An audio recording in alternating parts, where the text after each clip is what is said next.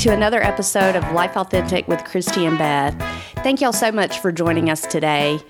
As you've probably already figured out, our number one goal with this podcast is to really just inspire others to live a happier, more fulfilled life of purpose.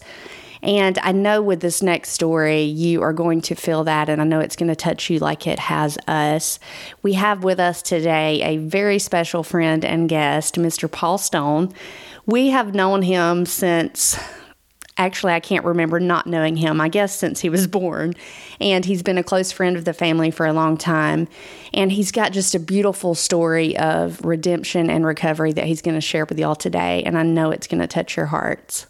Paul, I'm so happy you're here. We're so excited to have you today. I'm so excited to be here. It's so good to see you. I haven't seen you in at least 3 years. Yes. Yeah. I've been on the West Coast for about 3 years, so I don't think I've seen anybody in 3 years hardly. And now on you're this side of the map. Back here in Georgia, good old Georgia. Yeah, it's great to be here. Yeah, I'm so excited to see you. But we've known you how long? Since we were born? Yeah, I feel like I've known Paul since I was born. I don't ever remember not knowing him. I don't either. Yeah. Definitely. Known you guys since I can remember, for sure. I remember when we were kids, y'all would come over and we would have like dinner and movie night. And I remember I was the oldest, so I would put together like these little crafts. I don't know if y'all remember this, but I do. Like we would like sit, I would make y'all sit on the floor and do all kinds of little crafts and stuff. We had so much fun. Yeah. I remember Back to the Future very vividly. Yeah. Seeing that with you guys. That was. I remember standing in a dark bathroom and doing the thing where you take certs, is it? Yeah. And if you're in the dark, you can bite the cert. Oh, the wintergreen. Yeah. Yeah. I remember doing that with y'all for whatever reason. I remember that as well, for sure. Yeah. Yeah, life was really simple back then. It was. Yeah. We've all had a lot that has happened since those days, for sure. Definitely. A lot.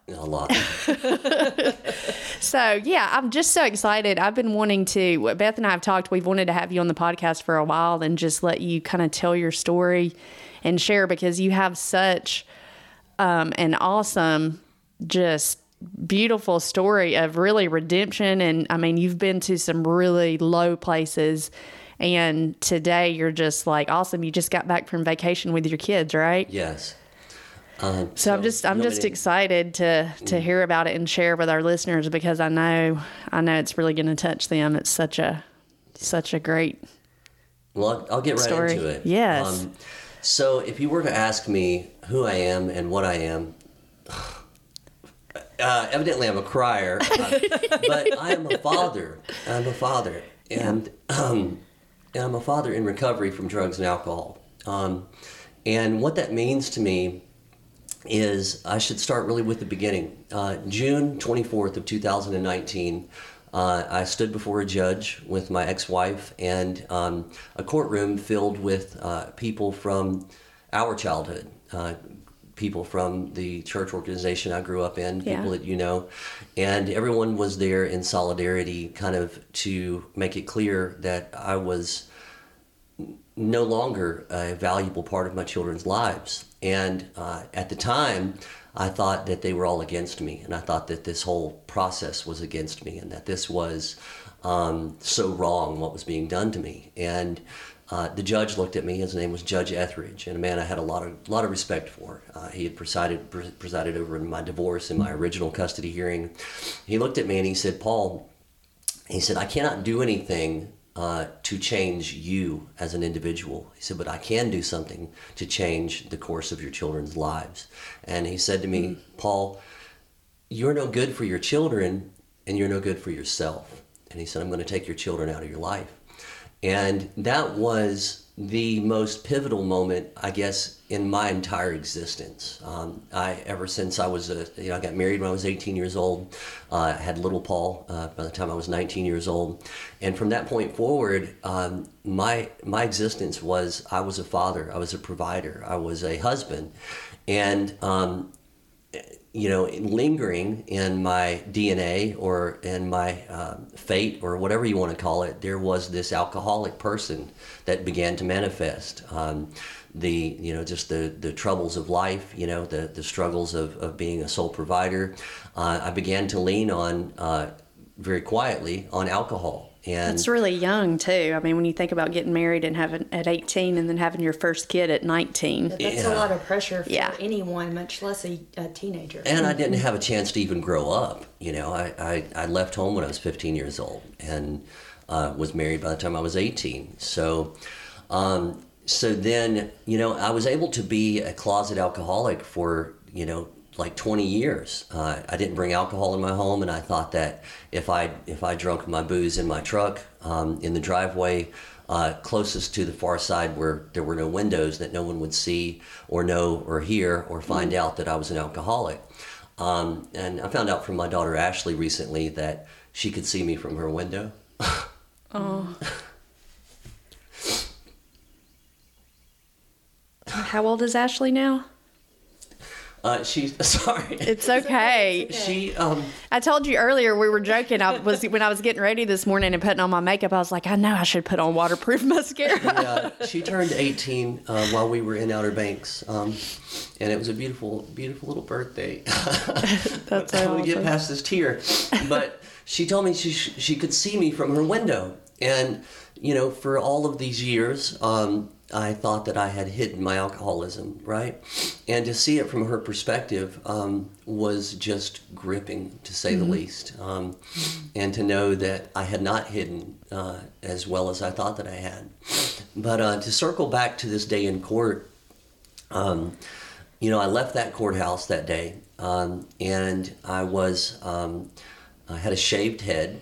I was in the throes of meth addiction and alcoholism, and I went to court as my own lawyer that day. Melinda had a lawyer, my ex-wife had a lawyer, and I thought I could represent myself well in that condition. If you can imagine a skinned head meth addict. Wait, why did you have a skinned head? Did you just do that on Little your Paul own? was cutting my hair, and it just turned out that way, right? Okay. So there's more to the story of me and Little Paul being together as well, but I'll get into that in a moment, I guess. But so then from there, I kind of, in this pitiful state, stumbled around for the next 10 days trying to figure out how to not want to just die. And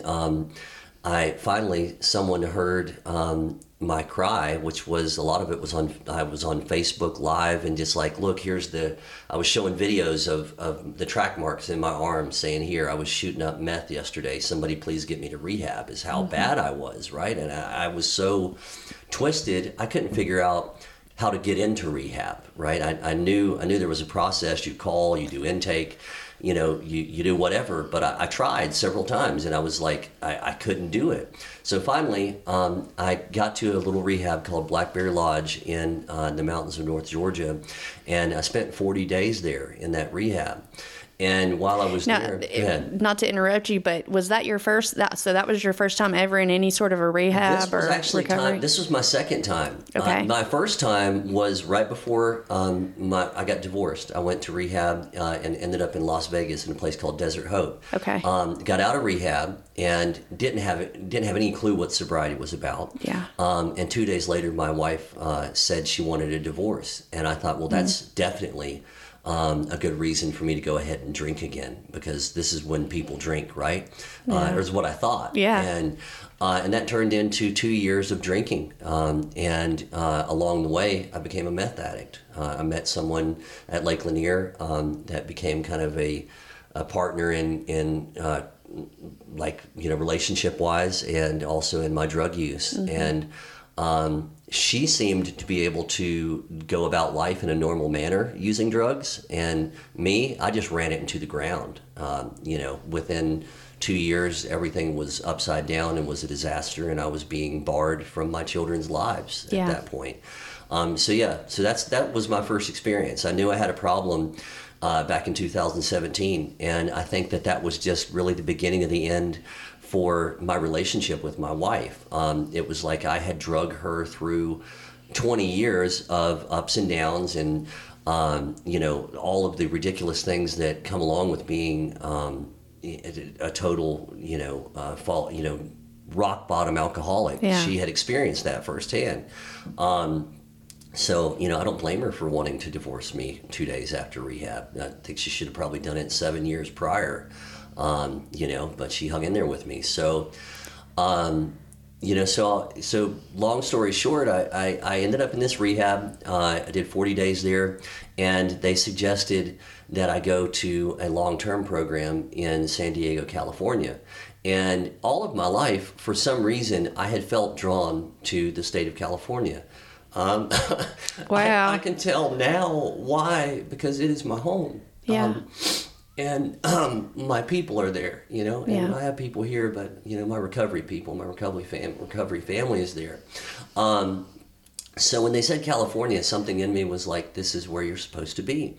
And I thought, well, no, I've got to be back here. I've got to go back and get the kids back, right? The judge said no contact. He's like, come back here. He said, come back here when you can prove to me that you have some sobriety. Come back here with some facts, right? Don't come back here and say, I want my kids back. So in my mind, that meant I'll come back with 90 days sober, and I'll come back with a certificate from a rehab, and the judge is going to say, sure, go ahead, get your kids back, right? Yeah. Well, that wasn't what God had in store. I got to California, and I was supposed to be going to an all-men's program in Oceanside, California, and I ended up, as we were traveling along, I passed the city of Oceanside, and as this guy picked me up from the airport, and I thought, well, there goes Oceanside, what is this? And I looked at him, I said, where are we going? He said, we're going to Orange County. And I was like, well, I'm supposed to be in San Diego County, like, what's going on? He says, well, we're going to take you to a co-ed program, and you'll like it there. There's girls there, and I was like, I don't want to be around women, Yeah. right? I want to be isolated, right? Because I knew what kind of a disaster I was, and that would probably sprout some more disaster. Yeah. Well, to not go into the minutia of all of that, finally I demanded that I end up back in this program in Oceanside that was all men, and I strung together 108 days of sobriety. And I relapsed. And within 8 hours of relapsing, I put myself back into rehab because I knew where it was going to go. Yeah. And I put together another 104 days of sobriety. And then I traveled back here to Georgia to visit with my son. And I was thinking at the time, I'm going to get Paul back to California with me, and I'm going to help him get sober. Well, on my way, in my naivety, I thought, well, I've only had one drink in 208 days now, and so I might as well have a drink in the Washington, D.C. airport at my layover, because that's going to help me feel good on my flight back to Georgia. Yeah. And as I went to board the plane, there was like 2 minutes left, and I looked down, and the name of this drink is Raging Bitch.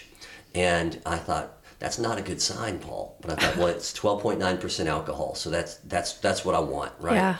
So so I had that drink, and what that turned into was a 42-day long relapse of drinking, smoking weed, and traveling across the United States with my son, who was 18 at the time, and then ending up in the Tijuana jail in Tijuana, Mexico.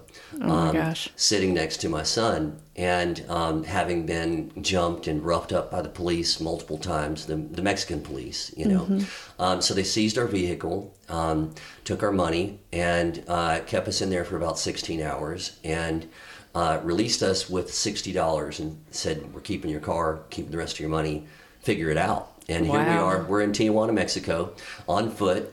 No cell service, and That was a great dad moment for you, Paul. great parenting. See, the judge wasn't wrong, right? So great parenting, right? So I'm sitting in this Tijuana jail, and I told Paul, I said, listen, buddy, I don't know what you want to do when we get out of here, but I know what I want to do. I want to get back to my AA people. I want to get into treatment, and I can't live this life. Obviously, I don't have the ability to drink like I used to. One drink at the Washington, D.C. airport gets me driving across the country and then up in the Tijuana jail in Mexico Just with spiral. my 18-year-old son. I remember seeing, this just came back to me. I remember seeing a Facebook post, and I literally thought it was like a joke. You said something about in Tijuana, Yeah. on foot, And that just hit me that I saw that Facebook post. That is when you were actually in Tijuana. That was a reality. That was reality. Wow. Yeah, Wow. that was reality. As bizarre and surreal and as much of a caricature as I have made out of myself in some of these situations, that was real. So Paul agreed. He said, "Dad, I don't want to live like this anymore," because little Paul, without telling his story, his name is Paul Stone, right? It runs deep in the family. My dad was an alcoholic. He died in alcoholism. I am an alcoholic to this day. And so when we were able to get to a Marriott hotel, a valet said, "Hey, I'll make a phone call for you," and called my now fiance, Diana. And she said, "I'll come get you in Mexico." And so we're engaged now. And Yeah, I'm going to say that's a woman you want to marry if she'll come to Definitely. Tijuana and pick you up. so we got out of Mexico, and little Paul and I checked into it's kind of a nonprofit charity type detox, because my insurance, I couldn't get into any rehabs. We had this huge deductible. Well, a friend of mine helped us get into a rehab that accepted our deductible. Me and Paul did 40 days in treatment in Lake Elsinore, California. And this was pre-pandemic. We went into rehab February of 2020, and it was like, it was normal. The world was normal. And then they started telling us while we were in rehab, "Hey, everything's going on lockdown. This pandemic's coming." And I thought they're just saying all these things to scare us. This is some weird rehab tactic, right? Yeah. So, but what I figured out while I was in this rehab was that I didn't care what happened. I was going to work a 12-step recovery program, and I was going to work it to the fullest, and I was going to get sober, and I was going to do whatever it took to do what all these other people in these other 12-step programs had done with their life, which was recover, right? Something I had not done yet. Yeah. And so I did that. I got out, and there were no meetings, no 12-step meetings. It was all Zoom. And I met a sponsor on Zoom. I worked the steps on Zoom, just screen to screen. Did my little prayers on my knees in my little space, and he did his prayers. There's a whole process to 12 steps that I won't get into, but it worked, because here I am today, 843 days. Wow. Clean and sober. Yeah. And so then, that in itself is a huge accomplishment, right? It's something that I did a little bit of work, and I hit a cruising altitude, and then the work started working for me. Along the way, at 2 years and 1 week to the day, I was able to reunite with my kids. Ashley, or Emily, and Noah. Ashley was still kind of out there. She was waiting to see who Dad really was. Yeah. So Now, Ashley's your second oldest, right? Ashley is my oldest. Or second oldest. Yeah, sorry. Okay, yeah. Paul is my oldest. Yeah. Yeah. Daughter, Yeah. So I was reunited with Emily and Noah, and their mother pulled up to a hotel I was at in North Carolina, and as the car is coming to a stop, Emily jumps out and just runs to me and embraces me. This is our first contact in 2 years and 7 days, and it was just as real. All that time I was afraid. Can you imagine being separated from your kids, not even being able to hear their voice? So all that time I was thinking, she's hating me. She's growing up without me. Noah's growing up without me. What am I going to do? I'm never going to get back. And then all of a sudden I realized that really there's this little paragraph in a book that I kind of model my life after. It's called The Promises, and it says that we will be amazed before we're halfway through.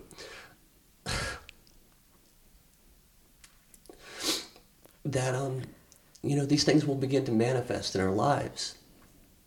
And I heard that on a beach in Orange County when I had 90 days sober. I heard the promises for the first time. And I'm watching the sun go down, and I'm hearing all these different people share at a meeting. And I thought to myself for a moment, these things will never happen in my life. I'll never see my kids again. I'm in California. I'm 3,000 miles away from them. I'm thinking all these catastrophic things, right? And then it dawned on me, if it's happening for them, it'll happen for me. And I thought, well, how can I do that? And I thought, well, just do what they do, right? And stay sober, work a program, get a sponsor, do this for real. And I got my kids back in my life, right? Emily and Noah.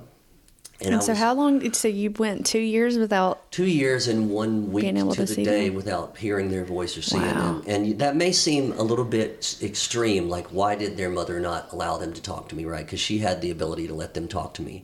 But the wreckage that I left in their lives and in her life and in my own life, I think speaks to the fact that that's the way that it had to be, because I had left so much destruction that, why would you trust this man again? Why would you trust your father again? And for those 2 years, I started out on foot and on a bicycle and on a train and going to work in Orange County, working at a restaurant, and never had done anything other than my little construction business all of my life. And I just had faith that if I just kept working, kept moving, and making these little incremental changes in my life, that the things that I dreamed of, which was really just to be back with my kids again, were going to come true and come to fruition in my life. And they did. So to fast forward just a little bit from the time that I was reunited with Emily and Noah, I was at work and I was just doing my thing, and I got a little message on my phone. And I looked down, and it's a hey and a smiley face, and I looked up, and it said Ashley Stone. Mm. God, and to me, that I had to read it again. I thought, Ashley Stone, there's no way. This is a different Ashley Stone. And it wasn't. It was my Ashley Stone. And, that was the beginning of the beginning of our relationship again. We've been apart for 4 years. Before the custody hearing, before the divorce, before all that, Ashley told me, Dad, I don't want to be in your life. I took her to Puerto Rico with me, and I thought I told her in advance, we're going on vacation. I'm going to drink. I'm going to, this is what you do on vacation. And there were other adults there that weren't drinking, and I thought, well, this is okay, and it wasn't okay. I was a terrible parent, and I let her down. I got her to Puerto Rico, and I acted like a moron, and that wasn't what she needed for a dad. And she made that healthy decision for herself at 14 years old that she wasn't going to be in my life, and so for right at 4 years, she was out of my life by her own choosing. And so anyhow, she and I reunited, and we texted every day. We messaged each other every day. We just chit-chat about whatever, nothing, right? And rebuild a relationship with one another. And we just celebrated her 18th birthday out on the beach in Outer Banks, North Carolina. And, for me, at the beginning of what was the worst part of my existence ever, which was losing my children, losing everything, losing my business, just destroying everything. I was with an individual that I used drugs and alcohol with, and I told I told her, I said, she asked me if you could wish for anything, what would it be? And we were just kind of falling asleep. This was pillow talk. And I said to her, I wish by the time that I was 40 years old, which I was 37 at the time, I said, I wish and I hope, and it would be a dream, if I could be sober and if I could be back with my kids. And if we could have a healthy and positive relationship with one another. And I just turned 40 in December. That's awesome. And I'm sober. And I've got a relationship with my kids that is beautiful. It's like, me and the kids are we're like best friends. We're like father and son and daughter, and all that bundled up in one. I'm 3,000 miles away from them, but I come back like every 3 months, every 4 months, whatever, and we have our time together. You know? And so then my wishes have come true. My dreams have come true. I've watched, now you're going to make me cry, Paul. I've been trying to hold it together here, but I've watched you, like I said earlier, I mean, I've known you since I can't remember not knowing you, but I've watched you go from somebody who was on the bottom. Yeah. And to see the videos of you when you were first reunited with your kids, I just sat there and bawled because I thought, same thing. I was so proud of you. I've just seen you come from just the lowest point that anybody could be at, and just seen you work so hard and work your way back up, like you said, to now you're just to see you with your kids and all the things you're doing with your life, and you're helping so many other people. I know you have a TikTok and you do like social media posts, and you've gathered quite a following, and to see you, everything that you've been through and where you are now and how you're helping other people, it's just such really a beautiful thing to be able to see you and to be able to watch that journey. And I'm just so proud of you. Well, you hear people say that, you see someone's life on Facebook or on social media, and it's like, well, everybody's life looks great on social media. If you could live a day in my life, you would know that my life is way better than anything social media can produce. I mean, on my way back from North Carolina, I passed a couple days ago, I passed a little ministry van that was broke down on the side of the road, and it turned out to be a group of little Mexican families that were traveling from like a little church situation, right? They were broke down, and I helped them out, and the pastor said, I want to pray for you so that you'll have, the things that you desire in your life. And I said, Pastor, you can pray for me. I said, but it's going to be hard for God to give me any more than he's already given me right now. It's like there's so much that is so good in my life today that it's not unbelievable anymore. It really just seems like each day I wake up and I begin to experience what is a new life for me.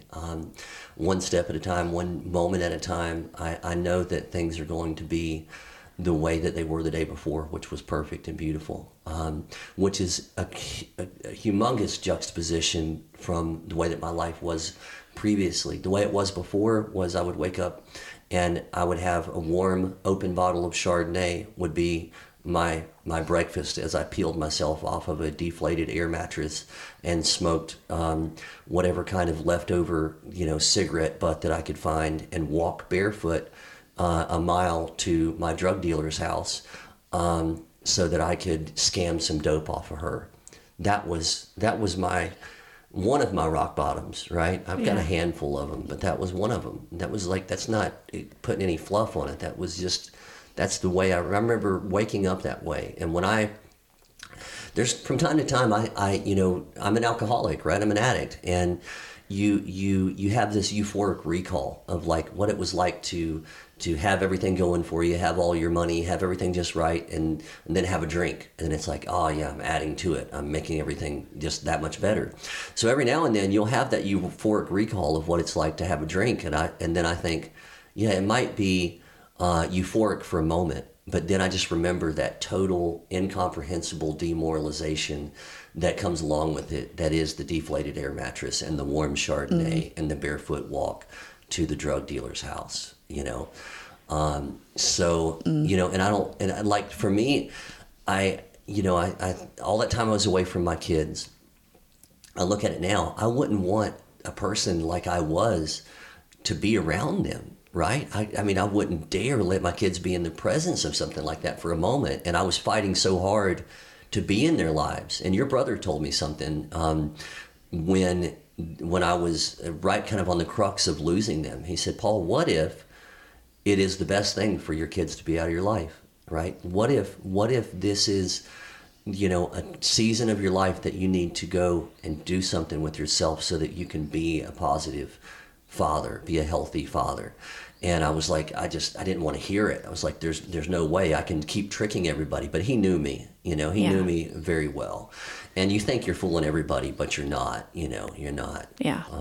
But yeah, I mean, when you think about it, I could see how you would automatically think, how could my kids being out of my life be a good thing for me? But ultimately, that's what it took for you to get to the place that you are now. So really, it was a blessing in disguise for you to be able to find hope again and to be able to find recovery and work the program. And I think it's such a beautiful testimony of how when you take the first step, God will meet you there. Yeah. And he won't leave you. He won't forsake you, but you have to kind of take that first step and give him the opportunity. You have to do the work. Before we started recording, Yeah. You were saying, Paul, you made the statement that people said that do the work and you didn't understand what that meant. Yeah. But, just putting your works, into action and doing the work that it requires, and you did it. Yeah, that's to do the work. My sister said that to me about a year before I got sober. She said, Paul, I cannot be in your life any longer, and I will not be in your life until you get sober and until you do the work. And I was afraid of that. I thought, that sounds terrible, work. What is this work? It sounds like so much, the work. And it wasn't until I was on a beach in Orange County and I was hearing these people at 12-step meetings talking about, I've been doing the work. And it dawned on me, there's that work. I want to get a hold of that work. That's what they're talking about. That's the work. So I started to do that work. And, and you think about it as a drug addict and as an alcoholic, it seems so impossible, right? Like to get sober, first of all, just to go 24 hours seems impossible. But then, you get past that that little phase of craving the drug, right? And then you start to find out the whole purpose and the whole reason that you were on drugs and you were using drugs and alcohol had very little to do with the substance and had everything to do with how you had developed as a human being, your trauma, your whatever. And then you find out all the people that you resented and that you were so angry at, you really were the cause of all the things that you were angry at them about, right? Like I was angry at the ex-wife. Why? How could she take my kids? What a terrible person. It was like, how could she not take my kids? I was angry at the church. Like, how could they support my wife and help her, get a lawyer? And how could they not, And I mean, I would support anyone who would be taking that terrible, blob of a human being out of my kids' lives. And so then, like you said earlier, the worst thing that could have happened as a father was that I would lose my kids. But there's a quote in a book that I abide by in many ways in my life. It says that pain is the touchstone of spiritual growth. And what that means to me is I look at the pain that the 2 years of not hearing the kids' voices, that I kept telling myself, if I just keep moving forward, if I keep making incremental changes, if I keep losing my resentments, if I keep building myself up, I will be the father that they need at the moment that they need me. And that moment will bring them to me, and it will bring me to them. And that moment came. And it seemed like it never would. It seemed, it seemed like it was impossible to dream that it would happen, but it did. And so now, and real quick, when we were in Outer Banks just a few weeks ago, or a week ago, our very first so we stepped out on the beach, we got out to the ocean, and the riptide carried me and my daughter Emily way out into the ocean. And we're out there, we're swimming for our lives at this point. And she's saying, Dad, I don't want to die. And I'm thinking, my God, what is this? What is going on? And I'm freaking out. I'm scared. And I'm trying to stay calm. She's like pushing me under the water, trying to hold on to me. And Dad, I can't swim any longer. And I'm thinking, my God, what have I done? Like, I brought my kids to the ocean, and now we're going to just drown out here. And all of a sudden, I realized that my higher power that brought me from the depths of drug addiction, that brought me from homelessness, that gave me what I had all the way up to that moment, was very real in that moment, and that he was there, and that if I just spoke to him, that I would come out of that water, and that she would come out. So I prayed. I said, God, bring us out of here safe. Give us some relief. And this man waded out onto a sandbar because the riptide was so strong, he wasn't going to come out there. And he came out and he said, help is on the way. And he was waiting. And Emily, she can't see without her glasses. And I kept telling her, he's out there. You see him? And she, no, I can't see him. I'm going to die, Dad. I'm going to die. Aww. But I thought, if God brought me out, of all the things that he's brought me out of, then he's going to spare me right now. And I mean, it was a life and death situation. I was literally, when the lifeguards got to us and gave us the little buoy that they give you, all of my strength just went out of me. And like my lifeguard was bringing me back to shore, and Emily's was bringing her back to shore. And so we get up to where you can like stand up, and the lady's still dragging me, and she's like, "You can stand up now." And I was like, I felt so dumb, but I stood up, and we were alive, and we had a beautiful vacation together. But all day that day, I kept thinking about what it could have been like, right? And what it would have been like to have lost if I would have died, or if Emily would have been lost, how terrible it would have been. But I kept coming back to the fact that I know that my higher power is so very real, and is there to be real in my life personally and individually. And if I could say anything to wrap up anything that I would have to say, that it all is my higher power. And it all is, for me as a father in recovery, is the 12 steps of the program that I work. And giving it to others is part of how I live my life. I have a little friend named Connor, who's a heroin addict, that I got through the 12 steps recently, and he's sober. And his friend died in his arms right before he came to me, and he said, "Paul, I don't want to die like that." And I thought, well, man, I know how not to die. Yeah. And as an addict and alcoholic, it's to work a program, So if I could say anything to your listeners out there, I feel like that if there's a father that is in addiction, is in alcoholism, that can't get free, do the work. It's not that hard. It's not impossible to do the work. It may be the embarrassing step of going to rehab, right? It may be going to an AA meeting, or going to an NA meeting, going to a 12-step meeting of some kind, whatever it is, but you can do it if you just will do the work. So what would you say to them, like as a first, like you said, there is a dad or a mom or anybody out there who's struggling with addiction, and they know they have a problem, but they don't really know how to get help because, like you said, you got to a point, but you didn't really know how to get into rehab, which I think is such a really sad thing because you're an extremely intelligent person. I couldn't make a phone call. I mean, I could, but the rehab people were like, "We got to hang up on you. We can't. We'll talk to you another time." Yeah. So sorry to interrupt you. No. It's fine. I just I think it is hard for a lot of people if they don't know how to reach out and get help. They don't really know what that first step is to like how to get into rehab, or what would you say to them? What would be the first step? Somebody who's really struggling to get help. Well, it really, each person is an individual, right? Yeah. Some people don't want to or don't need rehab, quote unquote. But I'd say for me, that it was everything I needed to go to a treatment center, because all of the things that you think that you're holding up, it's like the little character that's got all the plates on, that they're holding up, trying to keep everything together. All that stuff's going to fall eventually. So why not drop it all? Why not say, look, I'm incapable, because everyone around you really already knows you're incapable, and you're trying to pretend really only for yourself and for your own ego that you're capable. If you just give up, surrender is really the beginning of the change.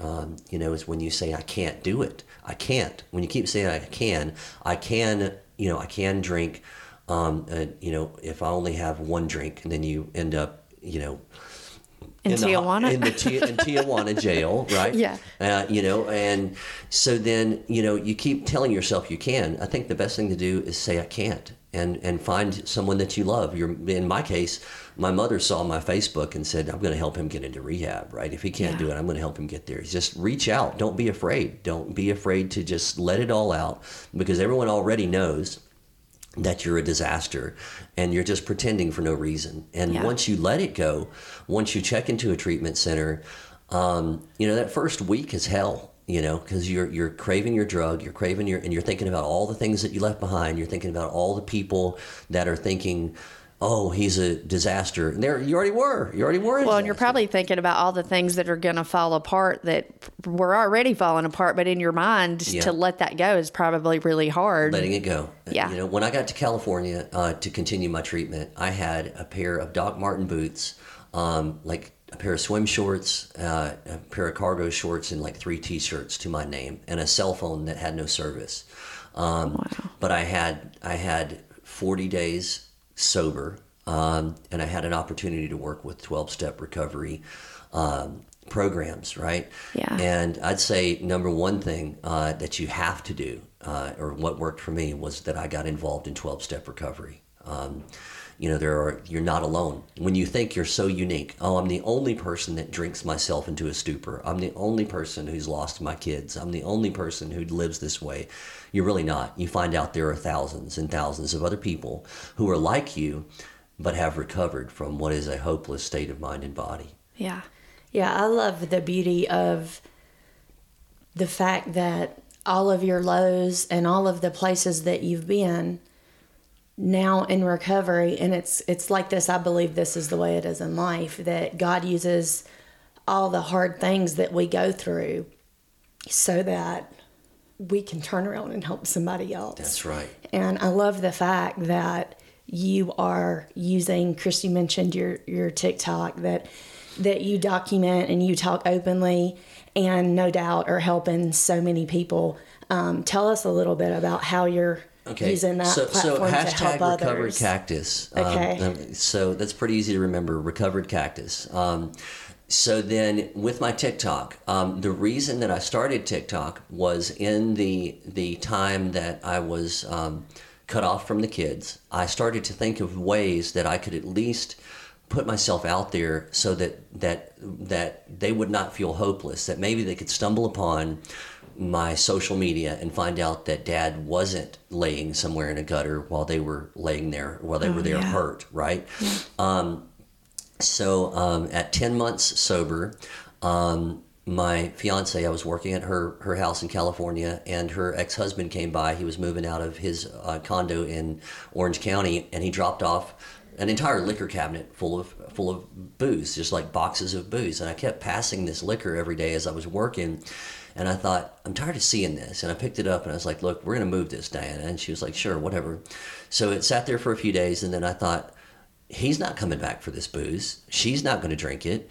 What can I do with this? And I thought, I'm going to make a TikTok video, right? And I hadn't really had any success on TikTok or whatever. So I go out, and I didn't have a corkscrew. I set up at the little outside kitchen, and I get my drill and a screw and a pair of pliers, and I say, hey, I'm Paul. I'm an alcoholic. I have 10 months sober today, and I'm going to celebrate. And so I put this screw down in the bottle, and I uncork it, and I make it look like I'm about to drink this bottle of wine. And then I dump it out into the sink.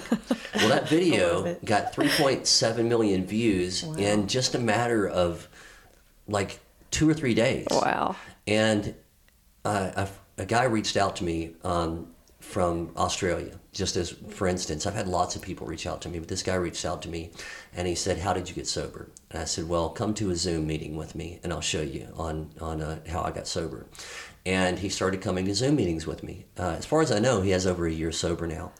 But that's so awesome. He was separated from his son, right? His son, he hadn't talked to his son in 6 months. Well, he said he called his son after he had about 30 days sober, and his son asked him, how did you get sober? And he said, well, I was watching TikTok, and I saw this guy dumping out alcohol, and I couldn't figure out how could an alcoholic dump out booze. And he said, oh, you mean the guy with the long hair dumping out the red wine? And so, you were famous. Yeah. And so I saved that message that he sent me, because me and him became friends on Facebook. His name is Gary. We became friends on Facebook, and I saved his message. And when I was able to send that to my son Noah, to show him that I was helping people and reaching out and doing something with my life, I was able to sneak through a message or two here and there to the kids, and I sent that. And they were afraid to talk to me, but it all changed, but I have, my TikTok DM is full of people like, how do you do it? And I try to direct people toward AA, and I have people that check in with me like, hey, I've got 30 days now, and hey, I've got 60 days now. And then like, hey, I relapsed. And so then, on that note, I have helped at least 5 or 6 people get into treatment. And there are 2 that I know of that have over a year sober now, that I personally contacted the intake and said, hey, I've got this girl in Oregon, my girl Kristen, I'm gonna give her a shout out because she's got over a year sober now, and I'm proud of her. And I said, look, we got to get her some help, and she's sober now, right? And my friend Bobby Kay, I don't know, she probably shouldn't give people's last names. I don't know for their anonymity's sake. He's sober now, right? He was a Marine, and he was just falling apart, right? But it's like when you get sober and when you see that it's possible, you have this overwhelming desire to just help others like you, or at least I do. And I've been able to help a handful of people, and I when I get back home, I determined, when I get back to California, I want to go back to the detox that I first entered a little over 2 years ago and start working with some of those guys, and helping those guys along the way. Because really, if you don't give it away, you can't keep it, is what we say in some of the 12-step programs I'm part of. Yeah. But Such a I love that. great I love story. that. Yeah. Because I think you can't really reach into somebody's life and help them when they're struggling and when they're hitting those lows, unless you can't help them in the same way, I guess, unless you can say, I've been there. Let me tell you about being in Tijuana, with this. Let me tell you about, losing my kids. I think that's so powerful. We've talked about that on here before, and we talk about that, Christy, you and I, about how some of the hardest times, with you going through recovery, we've been through divorces, we've had a lot of things happen, and to be able to turn around and look back and help somebody else through and use that to connect with someone and say, you can do it too, because look where I've been. And that works when you can tell someone that. When you show them a picture and like, this is me, and they're like, that's not you. And your face is caved in, and your eyes are swollen, and it's like my before picture is it's terrible. It's terrible, right? And I've shown people that. It's like that's what you do in recovery. It's like, look at this terrible picture of me. Look at how ugly I am, right? Because then, it's proof that you came out of it, because you're the picture of health today. I mean, you look great. Thank God for that. Yeah. It's and that really in and of itself is just another thing you can use to help someone, because as addicts and alcoholics, we're stubborn. We want to believe that we have to stay stuck. But we don't have to stay there, you don't have to stay there. And, it's like before I exited my drug and alcohol addiction, I became very outspoken on social media, as many people in complete misery do, right? They want everyone to know how miserable they are. And I made videos, I made TikTok posts, or not TikTok, but Facebook posts, and all these different things. And it was like, I go back and I have these memories that will come up on my phone sometimes. And it's a video of me, just looking terrible, right? Just like completely, underweight, just, face all sunk in, like right at the end, shaved head, all of it. And I'd look at that person and I don't even know who he is anymore. Like that person doesn't exist, right? And he could exist if I decided I wanted to give up on everything that I do to live my life the way that I do. Mm-hmm. And it's not work anymore for me. It's just life is like on the way here. I did a Zoom meeting on the way here, and it was shared about my recovery to help someone else, to help myself really. Yeah. People think, well, man, you're 2 years sober. You still go to meetings every day. I go to at least 2 or 3 Zoom meetings throughout the week, and then I go to in-person meetings. So I hit at least 7 meetings every on the regular. Yeah. And I don't do that because I think, oh God, I'm going to drink or I'm going to use drugs again. I do that because it's part of my life, man, to reach out to help others and also to share my experience, strength, and hope. Yeah. And to hear other people's stories. Because as alcoholics and addicts, there are so many things that are similar about us, that we think that we're unique and that we're the only one. But you find out that there is a whole group of people out there that are just like you, that are making it through life, and not just making it through, but are thriving in life. Because California is an expensive place to live. Yeah. I came there homeless, with the exception of a sober living that I was allowed to stay at, and now I have a business there. I have countless friends and people I can just call on at any time and say, hey, how's it going? That like me, that aren't like, oh God, it's Paul. I didn't mean to answer this, so it's all a story of success when it comes to what has happened in my life since the moment I surrendered.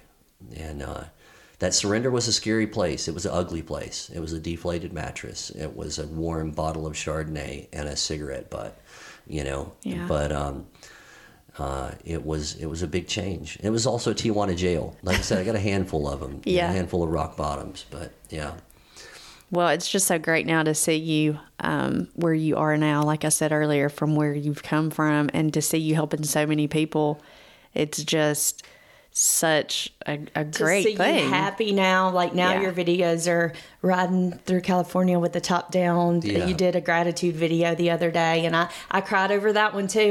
Christy and I have just known you for so long, and witnessed a lot of this from a distance, and like sometimes I just cry when I see these videos where you're saying, I'm going to meet my kids, and the sun's on your face and the wind's in your hair, and you're happy and you're healthy, and that just we're so proud of you and so happy for you. Yeah, from a homeless drug addict to riding to work every day in a convertible in California is a big change. And you have an awesome fiance. I have not. Yes, we have to talk about Diane. Yes, I have to have talk about not Diana for had the sure. pleasure of meeting her yet, but I can't wait. I already love her because I know that she loves you, and I can tell that y'all are just so happy. And your little videos and just what I know of her, y'all are just have the cutest, sweetest love story, and I can tell just us tell. Tell us about like I met how you Diana met her. at the Oceanside Pier in Oceanside, California. And this was on a Monday, and it was September the 21st of 2019. I had 45 days sober at that point, and I was a disaster of a person still. I was still, talked really fast. I'd just come off of being a meth addict for 2 years. Still kind of shaved head at that point, but she was friendly to me. And she dropped me off at my sober living. It's this big, beautiful house in Oceanside, and I thought, well, this looks okay, but it doesn't make any sense. Why are you dropping a guy off? Why doesn't he have a car or whatever? We talked that Tuesday on the phone a little bit, and I said I need to meet you and talk to you about some things. And she took me down to the like a little parking lot at the ocean in Carlsbad, and I said, I just want to tell you, I'm a recovering meth addict and alcoholic. I just lost custody of my kids. At the time, I had hepatitis C from using needles. I don't have it any longer. I was able to go through treatment to get rid of that. And I just lay all this stuff out there. I'm from Georgia. I'm not from California. That big, beautiful house you dropped me off at, that house is a house full of drug addicts just like me, right? Like this is, and like, so for probably a good 10 minutes, I'm just rattling off all of the worst things of who I am. And I look over and she just stayed there. She's She was still there? Yeah, she was still in the car, and she was kind of quiet. And I thought, well, there that goes. That's the end of that. That was probably really hard for you to. It was, but I just didn't want to be pretentious. Yeah. I didn't want to, like, how does a person meet someone and pretend not to be a drug addict, and an alcoholic who landed in California, So I thought, if I'm going to meet someone, I'm going to be honest. And it was a new concept for me, being honest. And so I said, well, what do you think? And she said, well, that's a lot to take in. And it was a lot to take in. And so the next day, because I still didn't have cell service, I only had Wi-Fi, Left my phone at the sober living house, went to my little IOP class till about 2:00, and I got back to the house, and I thought, well, definitely will not be any messages from Diana on here. And I got inside, got the phone out, and there it was. She said to me, it was a lot to take in, but I have never seen anyone, and I told her about my kids.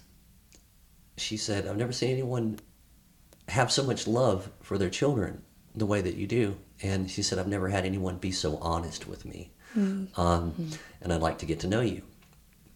And she did get to know me, right? She didn't just get to know the sober me, because I relapsed and went to rehab in Cliffside, Malibu, and 2.5 hours away from her house.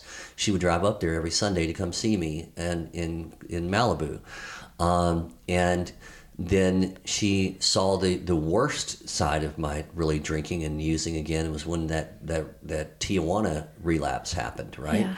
But she didn't give up on me, and I knew that I had something that was something I could not lose, right? When I met Diana, when we fell in love, and she has stood by me through every step of the way, like getting the kids back. She came back here with me because I didn't have a driver's license for over 2 years, so I needed someone to drive with me, be with me, help me do all that kind of stuff. She came back with me to court, to North Carolina, to multiple times. Just dropped everything and said, I'm going to be with you. I'm going to help you. I'm going to stand by your side. And she has stood by me through the worst of really who I was. Like, she got a crash course in that, and then. She's been with me since September 21st, 2019, and has been the love of my life, right? And she told me later on when she said, I love you, which wasn't that long, like 6 weeks in, we were I love yous, right? Aww. It took me a little while, right? She said, I love you. And she said, I'm going to tell you this. And I was afraid to say I love you, because I had just gone through my divorce, through, a bad relationship with another individual. And I thought, I can't be in another relationship that's real. There can't be such a thing that there's actually a positive, healthy relationship. We've been together almost 3 years now, and we have barely had a cross word. We've never raised our voice at one another. And that may sound bizarre, I don't know, but it is, for me, I love her and she loves me, and it's unconditional. Yeah. And we grow with one another, right? I have grown so much being with Diana. She's an empath, she's very empathetic. And she feels the things that I go through. I can tell that she does, and I feel the things that she goes through. I think we were both married to kind of similar individuals, and being together now, it's like we were meant to be together. Yeah. As cliche as that sounds, we were definitely meant to be together, because at what was the worst part of my life and became the most beautiful part of my life, she was there at the beginning of it and has been there with me through all of it. And I could go on and on about Diana, but my kids love her, and she loves them. And she told me that the reason that she fell in love with me was because she saw how much I loved my children, and she thought, if he could love me that way, then I'm sorry I'm such a crybaby, right? If he could love me that way, then that would be the ultimate love, right? And I do love Diana that way. She's as close to me as what I love with all my heart, which is my kids, and I love her with all of my heart. And it's she's gone to meetings with me. She's not an alcoholic or an addict of any kind. I've never seen her drink, except for one time I saw her sip a drink that her 18-year-old daughter had, just to be sure it didn't have alcohol in it, and it did. But it wasn't a big deal, But so yeah, so many beautiful things. I could go. Who would have thought, Ben, you were so honest with her that day in the car, and the thing that she picked out liked about you was that you were that honest. Yeah. Yeah.